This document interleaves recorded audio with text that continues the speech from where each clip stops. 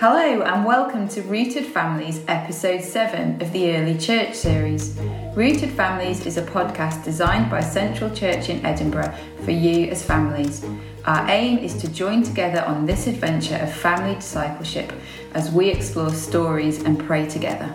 My name is Anna and I am joined today by my family. Hey, I'm Rich. I am Joe. Hi, I'm Esther. My name is Samuel. We've just been talking about how amazing those swimming trunks and swimming costumes are that change colour when they're in the water.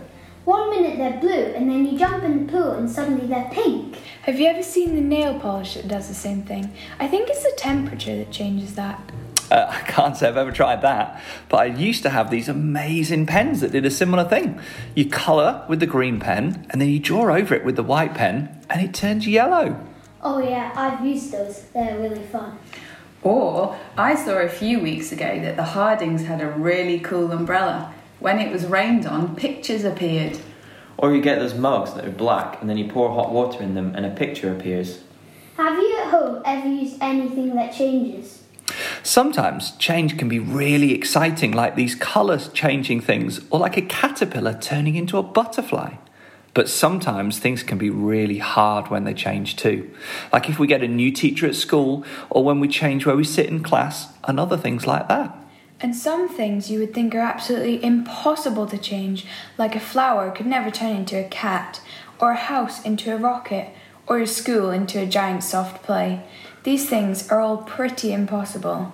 Yet, in today's story, one person who you would have thought impossible to change, changes. It's an incredible story. Today's story is called The Early Church, saw people's lives transformed and can be found in Acts 9 verses 1 to 20.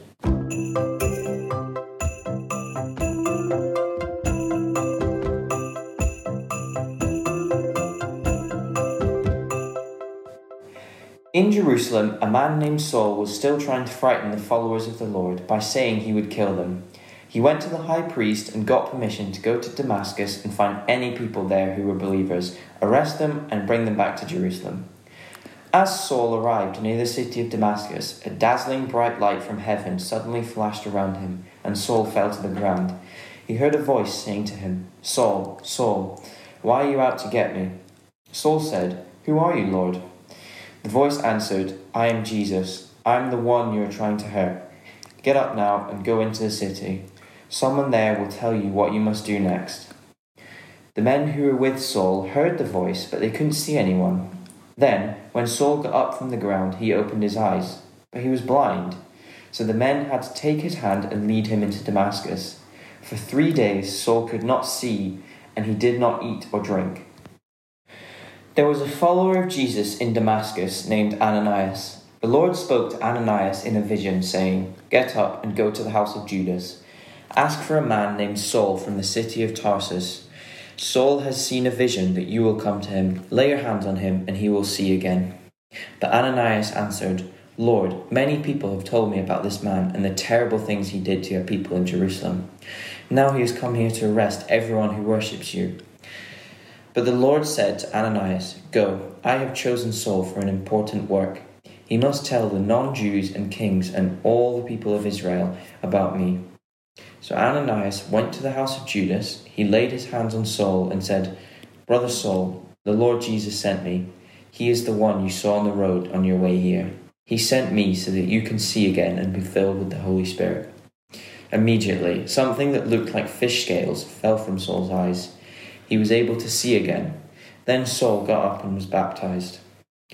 Saul stayed with the followers of Jesus in Damascus for a few days, and soon he began to preach about Jesus in the synagogues, saying, "Jesus is the Son of God."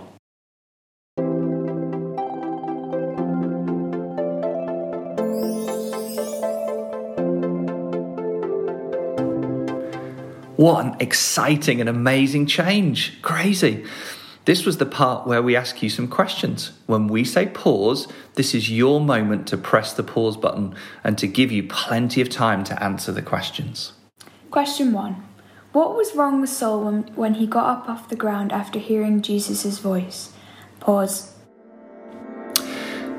That's right. He was blind. He couldn't see anything at all.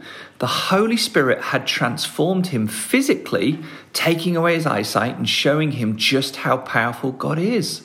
God needed to use power like this on Saul because he also wanted to transform him spiritually. Saul was a very powerful man and was used to doing whatever he wanted and getting whatever he wanted. He'd set out on a mission to arrest the believers in Damascus. But God had other ideas. When Saul was a powerful man, he'd not paid attention to or believed in who Jesus really was or what he'd done. But when God took away Saul's power and left him blind, he had to rely on other people for everything, even walking around. And he had to start listening to who Jesus was telling him he was. When Saul was forced to stop and listen to Jesus' voice, in this moment on the road to Damascus, he was able to finally discover who Jesus was, and Saul's heart was changed forever.